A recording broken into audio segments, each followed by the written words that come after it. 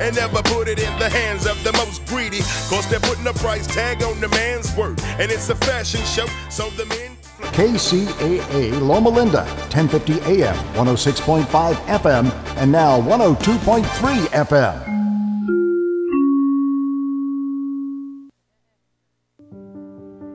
It's okay if you're wondering how the COVID-19 vaccine got here so fast. It was record time after all. And when you're ready, here's your answer. No steps were skipped. No shortcuts were taken. Years of research and determination paid off. Let's get you there. Let's get to immunity. Learn more at vaccinateall58.com or call 833-422-4255. Brought to you by the California Department of Public Health.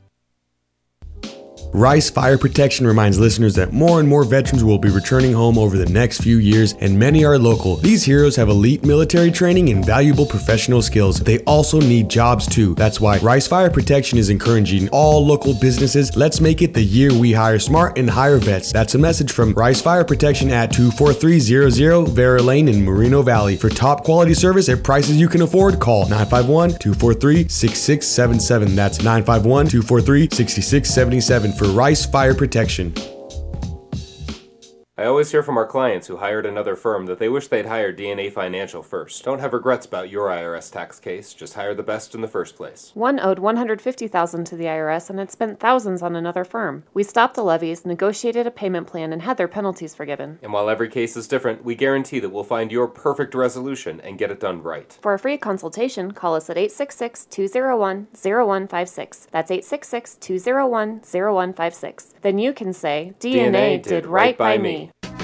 Jason Medina, Coldwell Banker, Blackstone Realty reminds all area listeners to please get out and donate blood to salute the brave men and women of our armed forces that are overseas. Every pint of blood donated locally can save 1 or 2 brave soldiers overseas. So salute our troops, give back the gift of life by giving the gift of blood. This reminder from Jason Medina, Coldwell Banker, Blackstone Realty. Serving the area with pride and integrity. Whether you're buying, selling, leasing, or for more info, call 909-434-3026. That's 909-434-3026. That's Jason Medina, Coldwell Banker, Blackstone Realty, on the air because they care.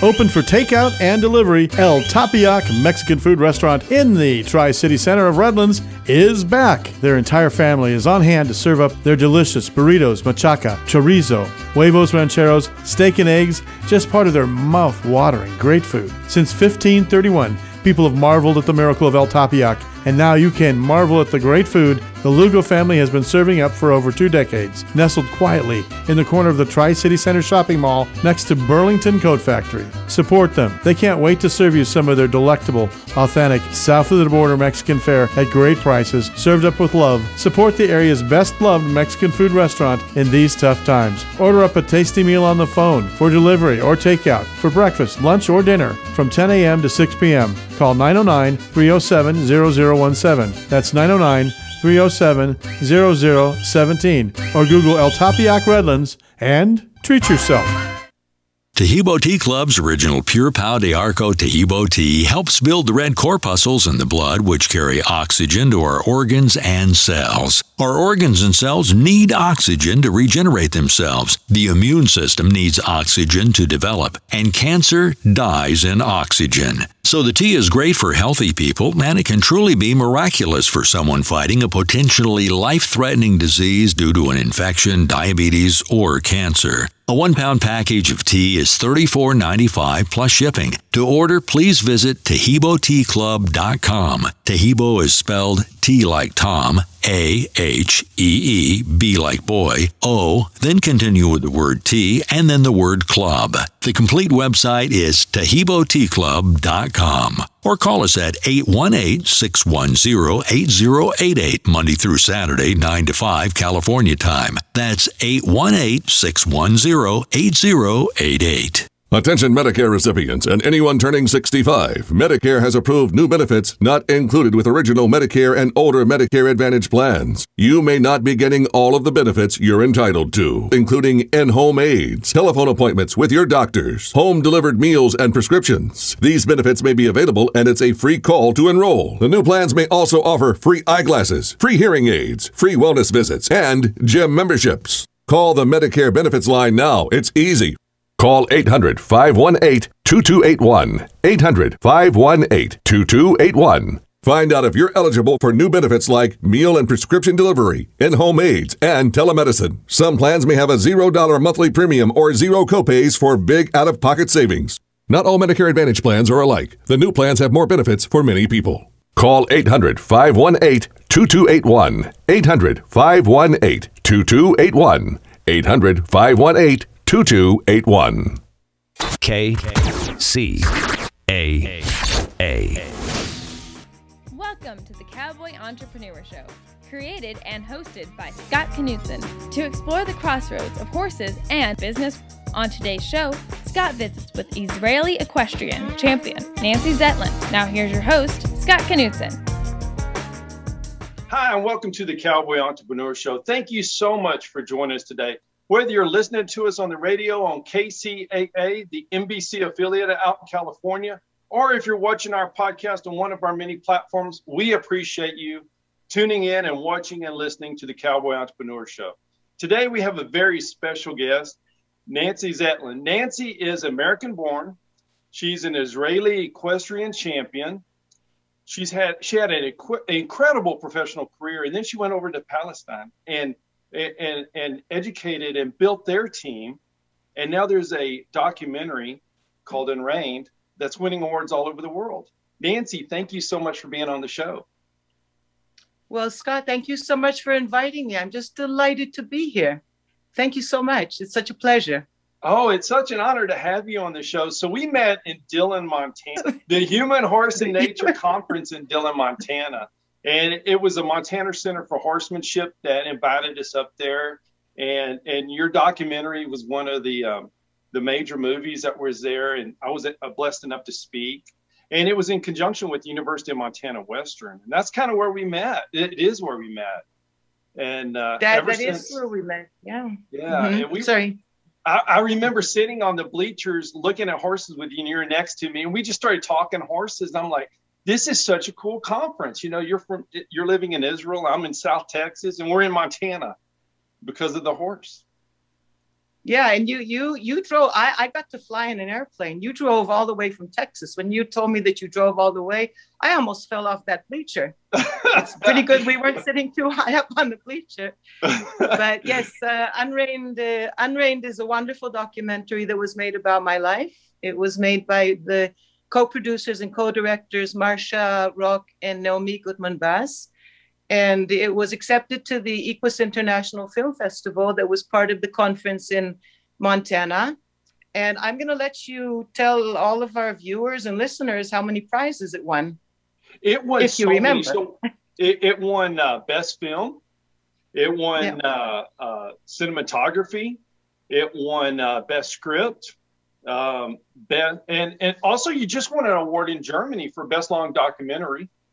So it's winning all over the place. And what's that like, going into the movie theater or a movie studio and seeing your life on the big screen and having people watch you?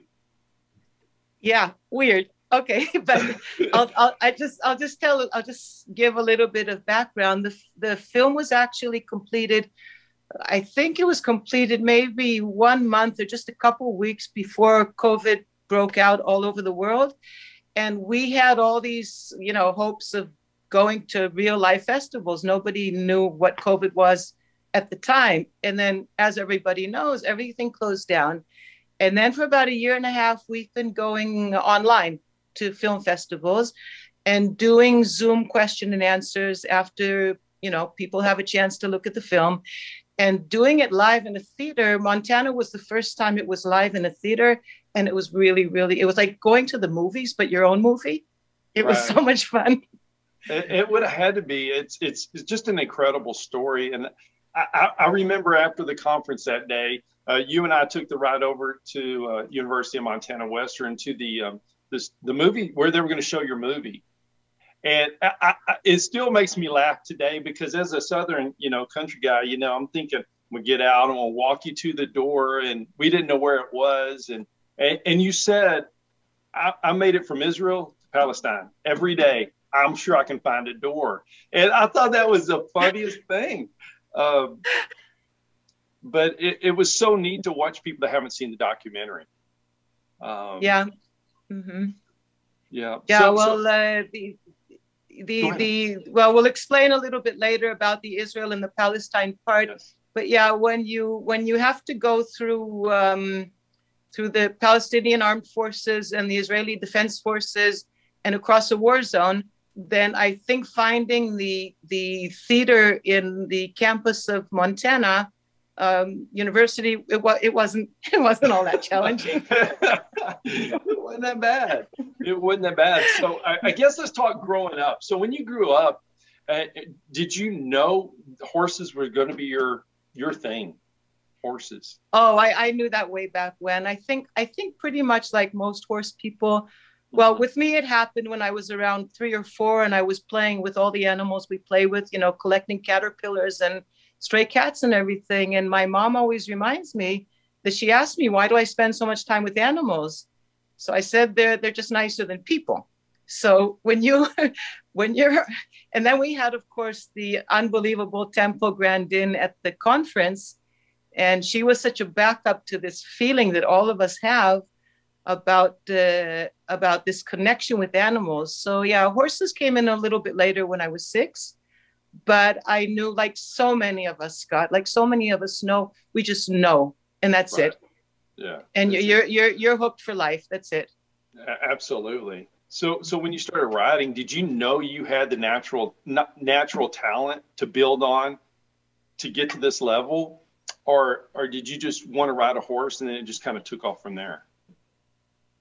I think just like every other little girl and boy, I just wanted to ride a horse. To this day, a lot of times, parents will ask me, do you think my son or my daughter has talent? And I really just, I dump that question. I don't even answer it. I say, if they love horses and they're good with horses and they work hard, talent can kick in. And yeah, some people are more talented than other, but it's just so much about hard work and loving it and loving the animals and loving doing this as a way of life.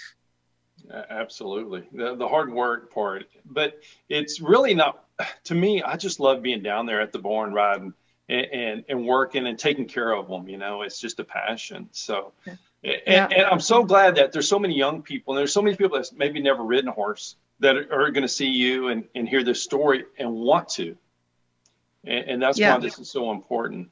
So what was your progression in Israel, without giving too much away of the documentary? I still want to talk a little bit about the life, because your life is so much more than just that documentary. That's what's so incredible. Yeah, I think it was pretty challenging for Marcia and Nomi to put 63 years into 63 minutes. Absolutely. There was so much stuff going on there. And I think they had a really big job, and I think they did a great job. But just I'll give a really brief outline. I started riding when I was 6 in San Diego. And then when I was 9, our parents, I've got 4 siblings, 2 brothers and 2 sisters. And Scott, I want to tell you, we were so happy in San Diego. We had everything. We had a nice house and a swimming pool and horses. And one of my brothers was the champion of California in tennis. And my dad had a good job. And then when I was 9, our parents told us that we're going to Israel. And I just thought, what? What the heck? You got to be kidding. We're fine. Why are we going to Israel? So this was a lifelong dream of my mom. And my dad really loves my mom, so he went along with it. And we were all schlepped to Israel when I was 10. And way back then in Israel, the horse scene was not anything that you'd recognize now. It was based on these legendary figures that were either coming out of the British Mandate, style of riding then, or ex-cavalry officers from the Eastern European armies. And that was the beginning way back then in 1968. And but by then I already knew I wanted to be, or at least try to be, a champion rider. And by the time I was 16, I was sure that I wanted to be Israel's first Olympic equestrian. So I set my sights in the 1984 Olympics. And I almost made it. I was training in Holland with the trainer of the Dutch Olympic team. And the year was I started there in 1982, made it up to Prix Saint George with the horse we had. And then we needed another $250,000 to buy a horse that was, good enough to make it to the 1984 LA Olympics. And at that time, there was a war going on in Israel, and the funds were just not available. So I came back in 1983, and followed by my soon-to-be first husband out of a number of husbands. And then, it was just like really, the equestrian sports in Israel, there were dressage and jumping were really in their infancy. And it all took off from there, my professional career. Right.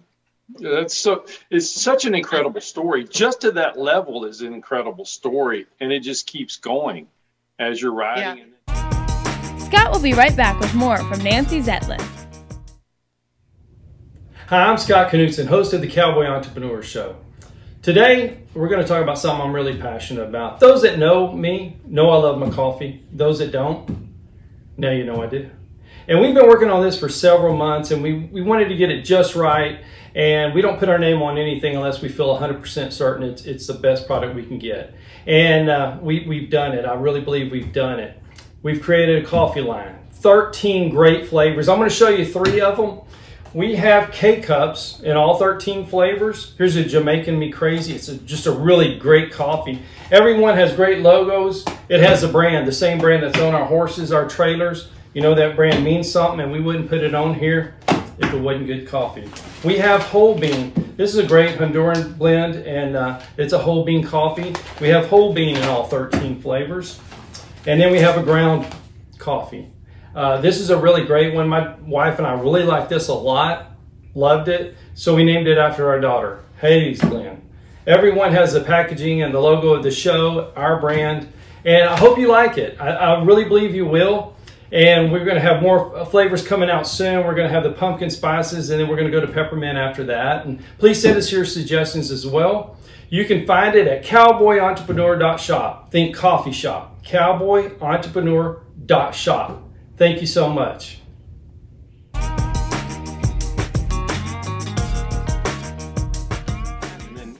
So how did you know that I'm going to go help this other country?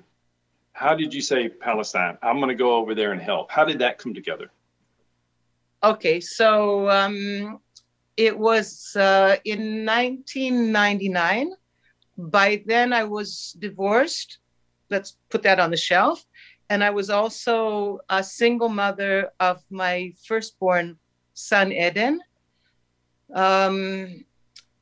No, we're going on to that period. Yeah, no, I was divorced. Sorry, I get confused with all the divorces. I was already divorced twice. I'm so sorry. It gets confusing. So, hey, just as long as you remember the horses' names, that's all that matters.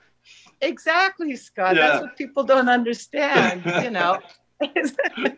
It's like in my kitchen, I have this little sign. It says "Missing husband and dog, reward for dog." So that's yeah. So let me just get my marriages and divorces straight. Okay. All so right. My first husband was a non-Jewish Dutchman who I met in Holland at the end of 1983. He followed me back to Israel. And that was a big horse-based love story that ended after about 9 years. And then I had one child out of wedlock. And then my second husband was a ultra-Orthodox Hasidic Jew.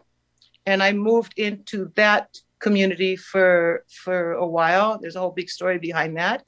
But that was my ultra-Orthodox period. I had a wig and, clothes up to here and thick stockings and everything. That marriage lasted 6 months. So a few years after that, I was the single mother of 2 boys. One was 7, Eden, and Liel was 4. And I got this offer to come and train at the Jericho Equestrian Club in Jericho, which is within the Palestinian Authority territory. For people who are listening, peace accords or the Oslo Accords were signed between the Palestinian Authority and the government of Israel in 1994-1995, which led to Yasser Arafat setting up headquarters in Jericho, Ramallah, Jenin, Gaza, etc. So the late 90s were an era of peace. And Jericho had this beautiful, unbeknownst to me, Arafat and one of his horse-loving aides had built this beautiful equestrian facility.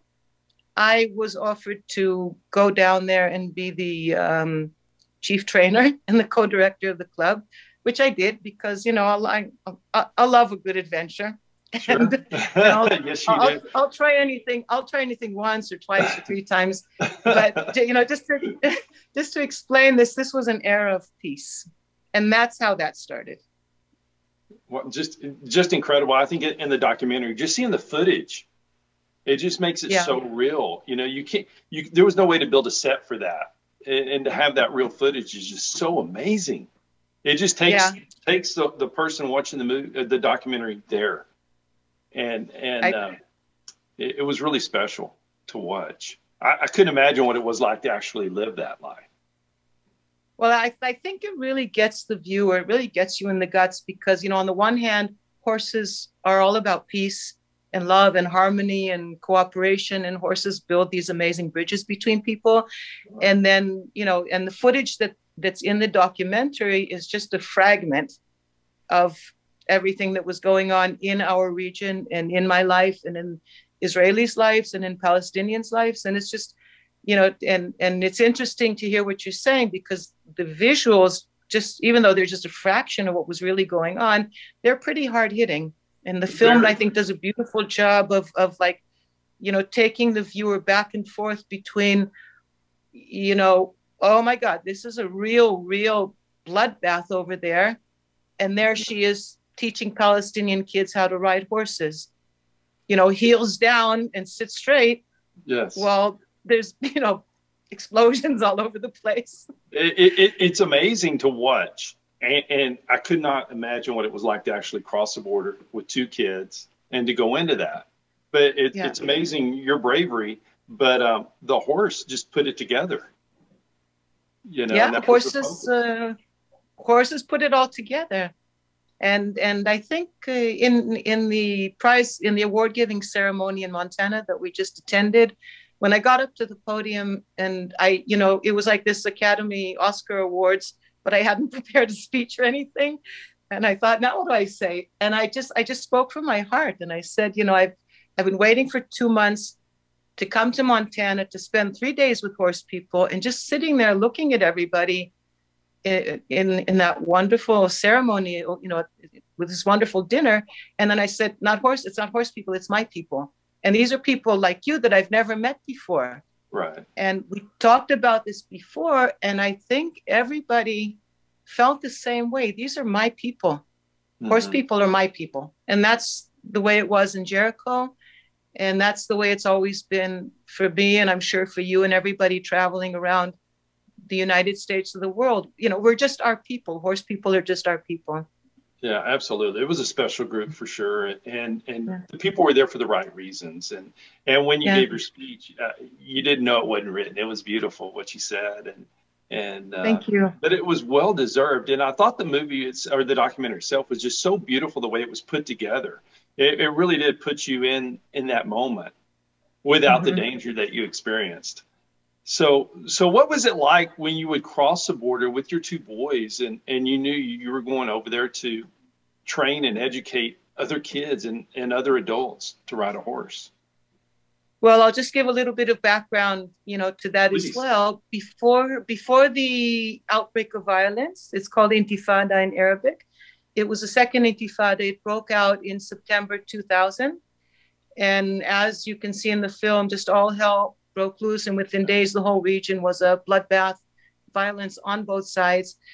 And the Jericho that had been open until then, actually, a casino had been built in Jericho. Gambling is illegal in Israel. So this beautiful casino had been built in Jericho, and 5,000 or 6,000 Israelis a day were going down to Jericho just to gamble their money away and spend their money.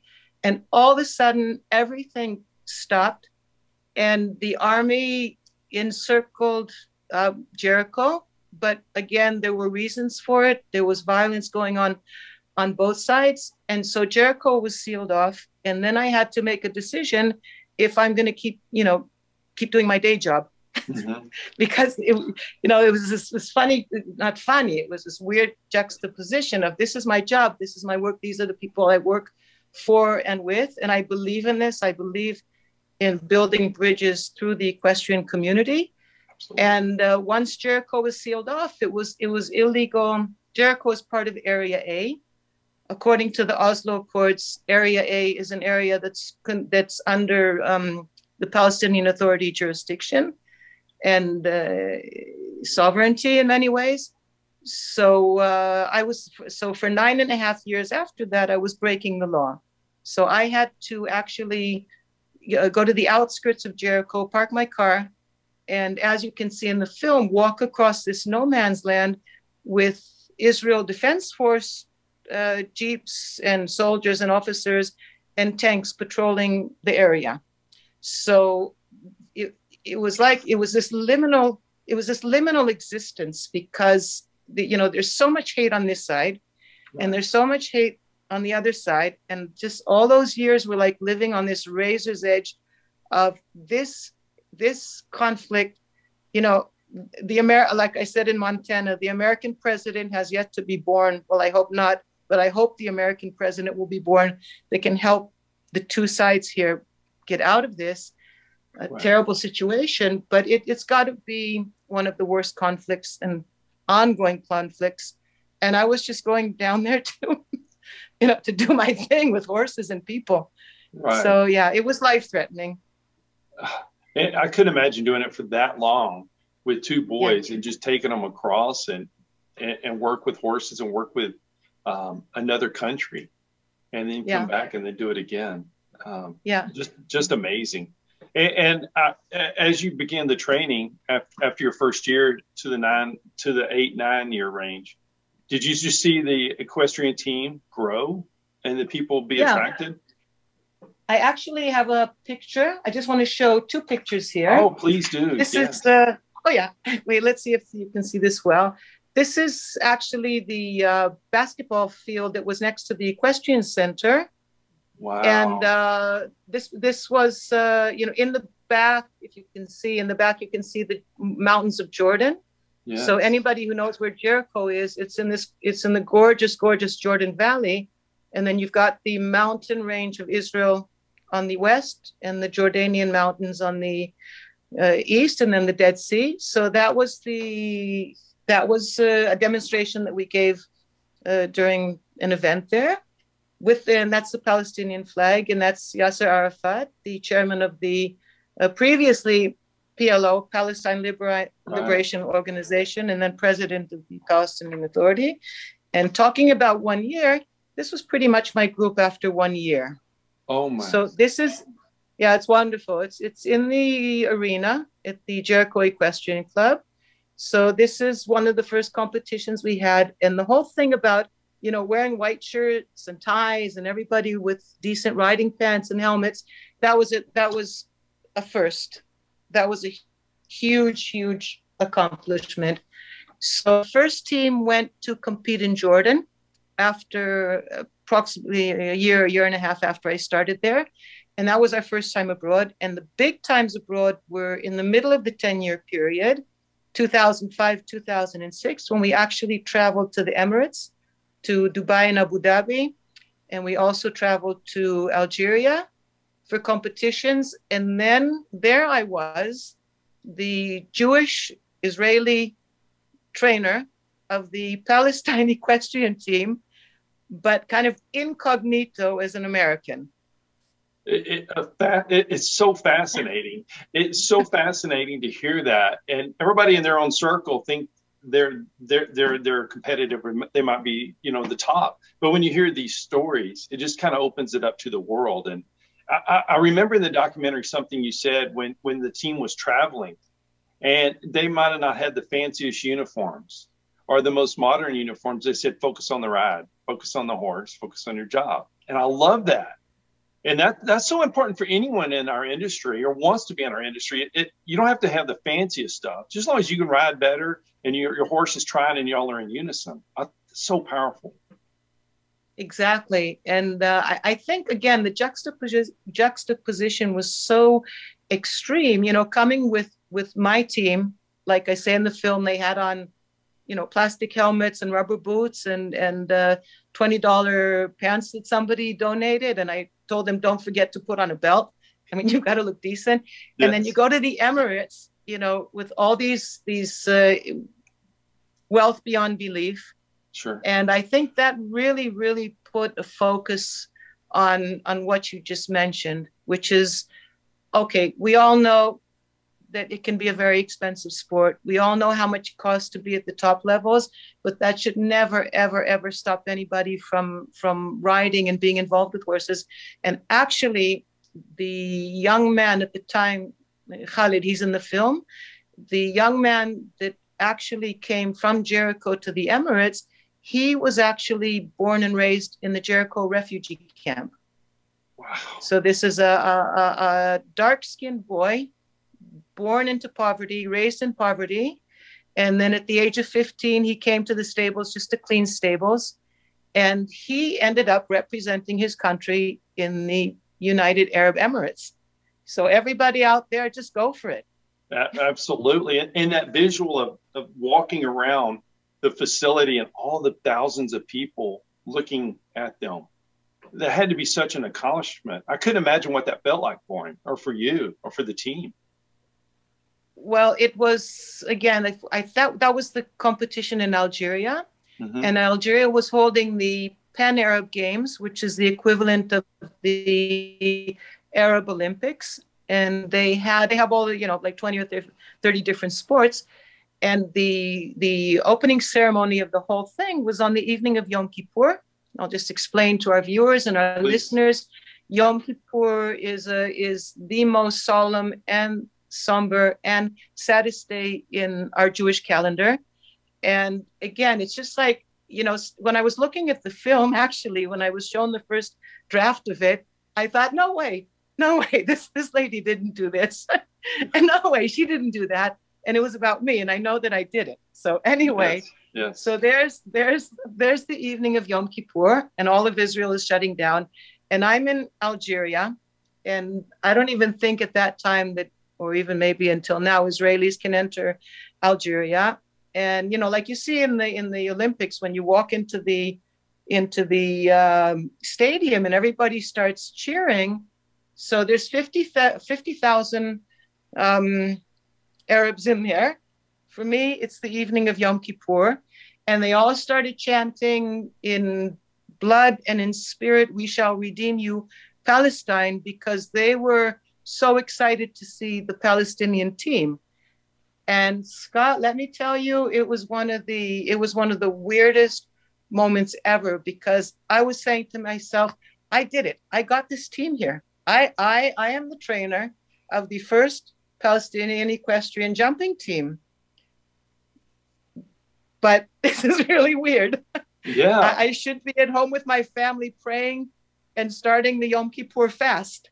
So there was a lot of liminal and extreme things going on. That one part of your life is just amazing, because you do have that inner fight with yourself. Do I need to be home, or do I need to be with the team? And you lifted that team and gave them a generational gift. Yeah.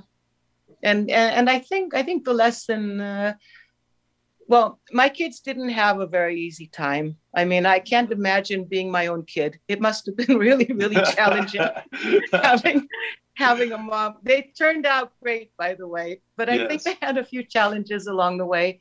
And I think one of the main lessons that I taught my kids, and I think I would like to share with people, is that things are complicated.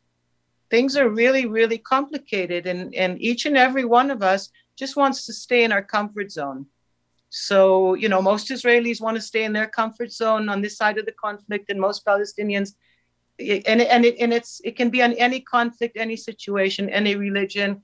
We all just want to stay, nice and cozy with what we are familiar with. And I think that one of the biggest lessons is this is complicated. Put your ears to the ground and listen carefully, because we're not, whoever you are or your group is, you're not the only person around, and you're not the only group around. So I think that's a big lesson.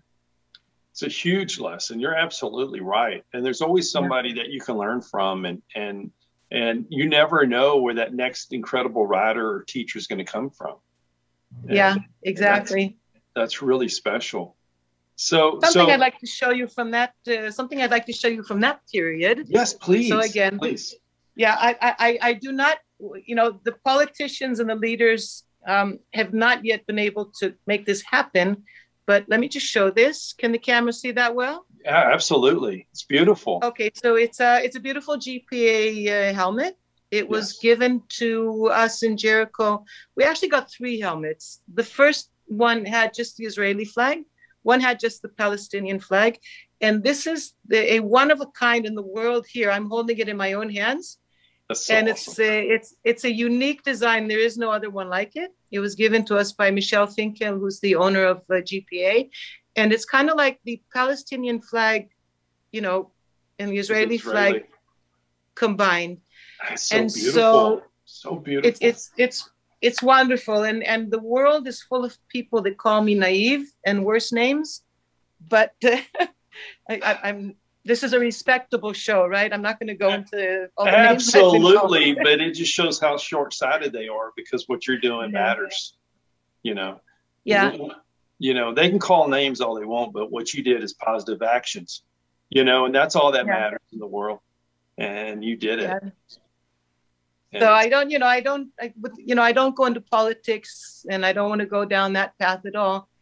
But again, getting back to our beloved horses, that's the magic that horses do.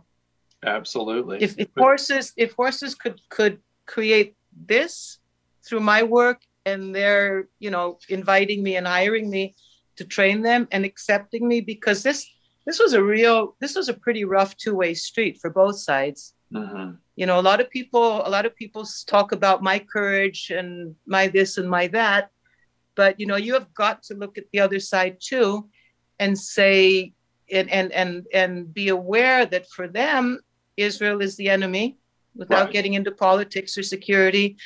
And this was for them to, especially after the violence broke out, the Intifada broke out, for them to employ, again, a Jewish Israeli woman, Jewish and Israeli, and a female in a very male-dominated society. That was pretty big. Absolutely. For them as well.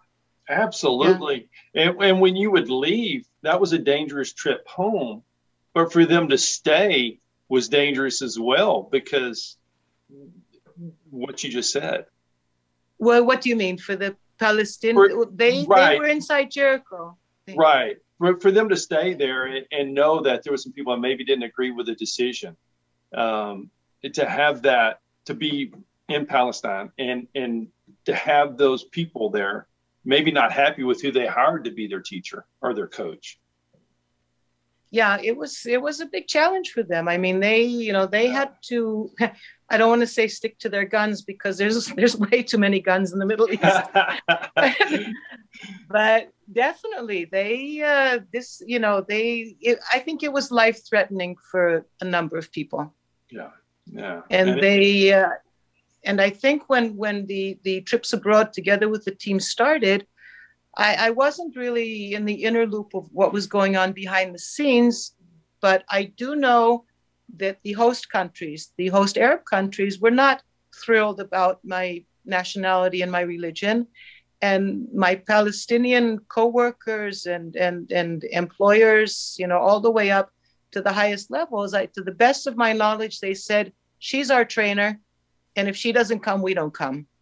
So that's a huge thing. Strong statement. Yeah.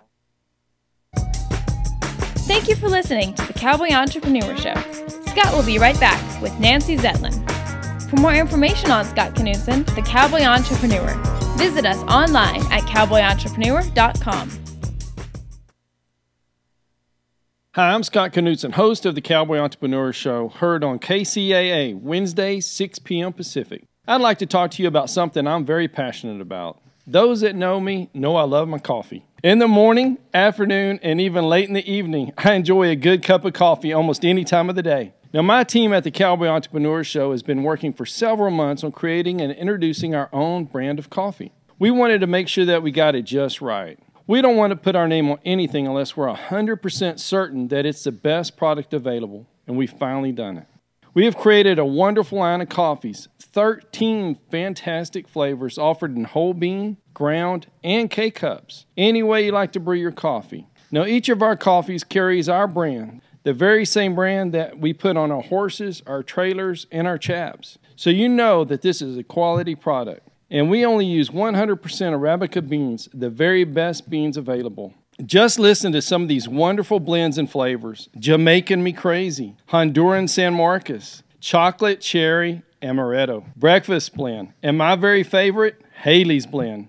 A coffee so good, we named it after my daughter. You can order these coffees today by going online to cowboyentrepreneur.shop. That's cowboyentrepreneur.shop. And if you order today, you can get an extra 10% off your final purchase just by entering the promo code COWBOY on checkout. Remember, that's promo code COWBOY for an extra 10% off. Just go to cowboyentrepreneur.shop to order your coffee today. Maybe not moving on, but let's go back a little bit. So when you were riding, you held a 20-year record for jumping, correct? Can we talk? Did. Yeah, let's talk a little bit about that. See if there's maybe a picture and for all of us. Okay, yeah, there's a picture. Awesome. I'm prepared. Awesome. So there were no European warm bloods in Israel up till the early 80s. And then you can see the picture behind me over there. That's actually Dutch Delight. She was a 3-year-old Dutch warm blood, the first Dutch import to Israel. And that was the beginning of the equestrian scene in Israel, moving into the modern era of warm bloods and a higher level of dressage and jumping. So the 80s saw this wave of imports from Holland and then, Germany, Belgium, and so on and so forth. And one of the horses that was imported by a friend of mine was this broken down, neurotic chestnut mare with 2 bow tendons. And so he brought her to, he brought her to me and he said, would you like to train? So, who would say no to an offer like that? Broken down, thin, neurotic, and 2 bow tendons, just exactly what we all want in our life. Absolutely. Right? So I started working with, couldn't wait. Yeah. Best offer I ever had in my life. Yeah. Me and my marriages and this chestnut mare. So anyway, her name was Gloria. And for 3 years, every jumping competition I rode in, I had a basketball score. I swear, Scott, it was always, I had a 20 faults. If I wasn't eliminated, it was up in the 20s or the 30s or something. 4th year, we won everything. We won the national championships and an annual competition that we have in memory of one of our friends, Rami Shalgi, who was killed in the war while I was training in Holland. And we won that. That was a prestigious show. And then I went ahead and set the high jump record for Israel. And here's a picture. Oh, that's so cool. Can everybody see it well? Oh, yes. That's beautiful. So that's Gloria. Oh, wow. And that's me being brave and courageous. Absolutely. And that was, talking about challenges and stuff. I think anybody that has anything to do with horses gets so much more satisfaction out of a challenge like that than buying or being bought a ready-made horse. Yeah, absolutely. Absolutely. That such a beautiful picture. So how tall was the jump? Well, I'm not good in feet and inches. It was 1.75 meters. Oh, wow. So that was big. That's huge. So when you're going over that jump, do you see the other side or the ground, or you just see an elevation before you drop? I don't know what I saw, but I just hope that Gloria saw that there's soil on the other side of this jump. There you go. Yeah. She trusted me enough. And really, there were 3 attempts. The first attempt I turned away, and the second attempt I got it all wrong. I couldn't have got it more wrong. And she actually stumbled and fell into the jump. So if I had fallen, or if her shoulders or her hindquarters had hit the ground, that would have been elimination. So Providence, Providence was with me. And the third jump, we got it all right. And then that record stood for 20 years. And it was actually beaten by a young female rider, super talented.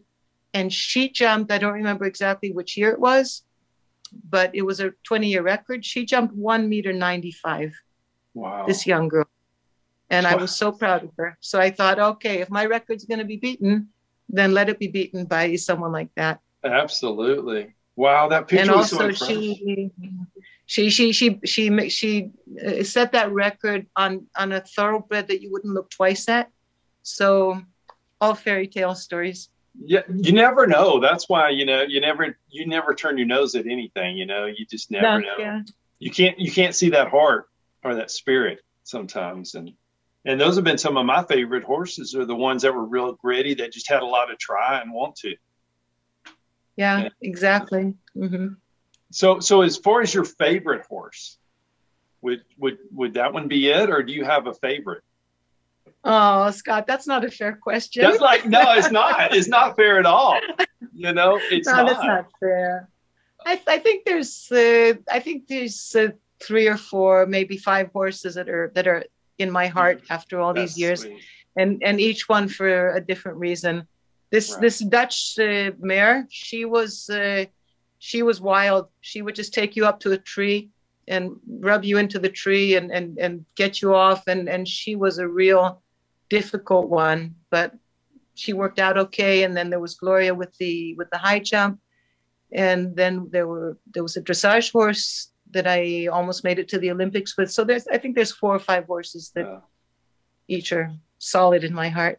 That's wonderful. That's wonderful.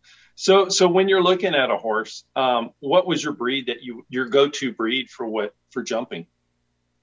Did you have Dutch one? warm bloods, Dutch warm bloods. European warm bloods. Yeah. So all this big importing of the European warm bloods started in the early 80s. And that's pretty much everybody's go-to breed. And, over the past 10, 20 years, I'm not an expert on breeding, but the sport horses and dressage and jumping it's become such a perfected science, the breeding and the level of the horses that are being bred now and that are in the sport. It's just incredible in dressage and in jumping. And don't ask me about polo or racing or barrel racing, because I have no idea. I know the quarter horses are littler than European horses, right? Absolutely. Yes, they are. There you go. Yes, they are. Yes, they are. So that's you're also a judge, right? Of my knowledge. But that's okay, because they all fit a purpose. They all have their purpose, and that's what makes them so special. Exactly. Yeah. Yeah.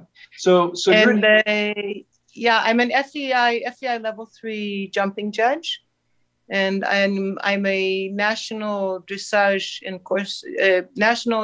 jump and course designer. And for lots and lots of years, I'm not supposed to say my age, right? Or I didn't say my age, right?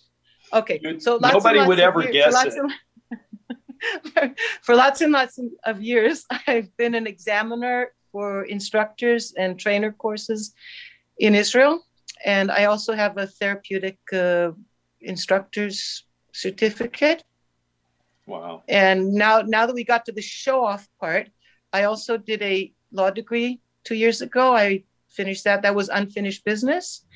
And I just got qualified as a mediator, which is something that I'm hopefully going to get into and succeed in it, because mediation, after all these years, it just feels like, okay, take everything and put it all together to help people in conflict. That's so special. So I guess let's go to the horse. So you judge, you teach, and you rode. Which one, do you have a favorite, or at the time period when you did each one, was that the perfect thing for you to be doing? Because teaching is a generation. I think the second part of your sentence, I think things are time appropriate. Mm-hmm. I mean, as we get older, there is no way. And there was a long period where I didn't ride very much, and I didn't compete at all, the period in Jericho. And the years take their toll, and I think you have to be graceful with yourself about it. Right. And just to realize that, you're not that young anymore. And as long as you keep on riding, if you want to, then that's wonderful. Just the ability to still be able to ride is wonderful. But the judging and the international judging was very time appropriate, age appropriate.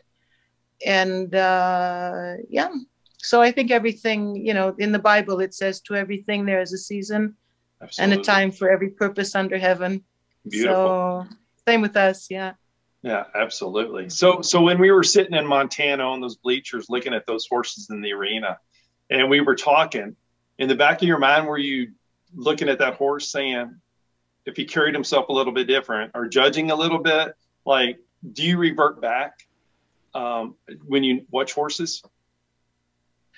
Do I revert back to? Like when we were watching the horses and they were doing their thing in the arena, we're sitting there talking. And I found myself looking at that horse, the way he carried himself and the way his stride. Do you kind of go back as a judge, or do you look at that horse as a rider, a former rider? How do you? I think, what we were watching was Ashley Mancuso's yoga demonstration. Uh-huh. And I was just overwhelmed by this young woman. Absolutely. Ashley, she is amazing. And for me, at that moment, she was the focus of what I was looking at. Uh-huh. Her body language with the horses, what she was describing about yoga. And, Right. And then there was one horse that wasn't very patient about being there. Right. And just the whole way she dealt with that. So, no, but the horses there weren't moving very much. It wasn't like I was judging them in dressage or anything. Yeah. And Ashley was just amazing. Complete control. And I was looking at the horses and I was watching them, how they were getting softer, some of them, except for that one, and how she moved them around. But I was watching that thinking that's something I can put into my program to make a horse a little bit softer, maybe, So I'm always trying to learn something and get a little bit better, for sure. So being an attorney now, so a lawyer. So what's the degree in? What part of law? Well, it's a little bit different. I think it's different in Israel than in the United States. What I actually have is an LLB, which is a Bachelor of Law. Okay. And in order to become a full-fledged lawyer or attorney, you have to, in Israel, do an internship and then the bar exams. And halfway through my law studies, I was introduced to mediation. And I thought, I don't want to be in an adversarial situation anymore. All these lawyers, they're constantly in these win-lose. It's kind of a stereotype because there's all kinds of areas of law. But I thought, I'm not sure I want to continue or be in a win-lose situation. And I think being a competition rider all those years, some people win and some people lose. Sure. And in a competition. So we had enough of that. And just being introduced to mediation, I thought this is right up my street. I want to finish the law degree, which I did, and become qualified as a mediator and then take it down that path. I love that. And it just jumped. I was going to ask you, what was more competitive, a law degree or in the horse arena? And by doing mediation, that makes sense. That answered the question. Yeah. And people, people are very career oriented or achievement oriented. And when I said I don't want to become a lawyer, they thought I was nuts. And I said, no, I'm not doing this to become a lawyer. I'm doing this because I wanted to do this for 30 years. Having done that, what path do I want to take it down? And it's definitely mediation. That's awesome. Awesome. You get mellow eventually. We're supposed to mellow eventually. Absolutely. and you've been helping people your whole life too. That's just, figured that's where you'd go for sure. So somebody that is maybe not in the horse world, how would you encourage them to get in the horse world? Because if you're not in the industry, it's kind of hard if you're not around the horse. Yeah.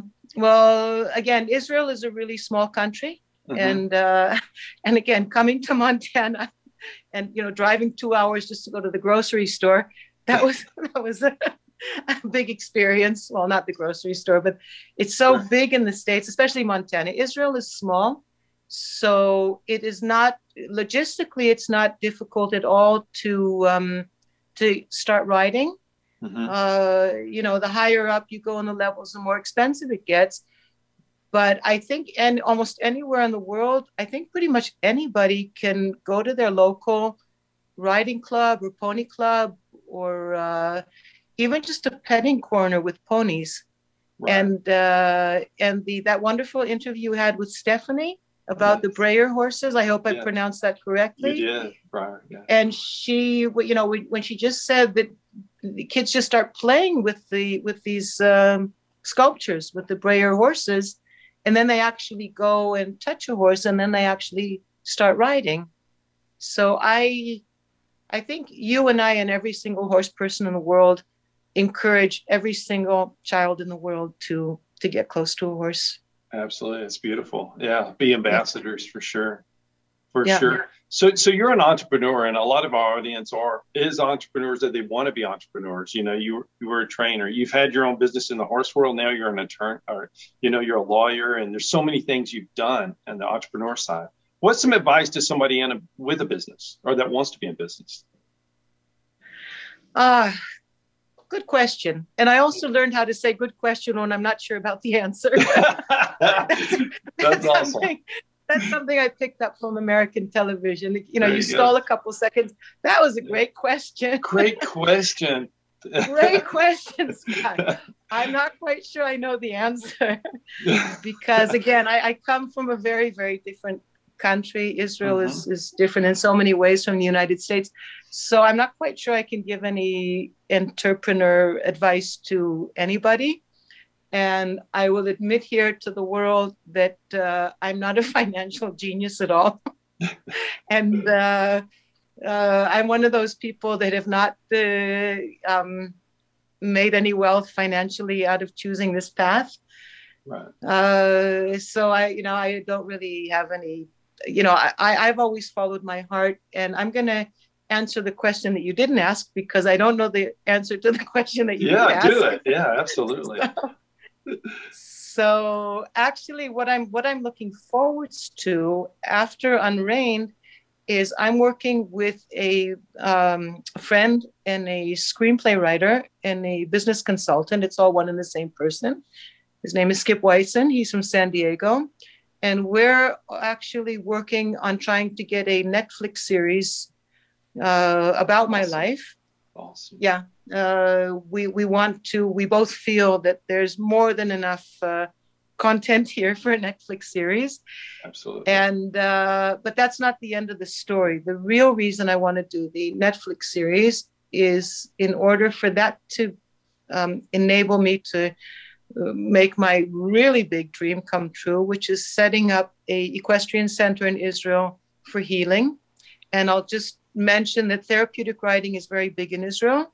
But having said that, my vision is for a center that would put together different groups of people that I've already worked with. I've worked with PTSD war veterans and disadvantaged youth and children with cancer. Those are the three things for personal reasons and all kinds of reasons. And I have this vision of a center where I integrate these groups and empower and enable the so-called patients, or the people that are doing therapy, to actually become therapists themselves. So, for example, I worked for a couple of years with the Ethiopian youth at risk here in Israel, and after 2 years of working with them and having them in competitions, then 4 of them actually became instructors. So they actually got a profession. They could make a living out of it.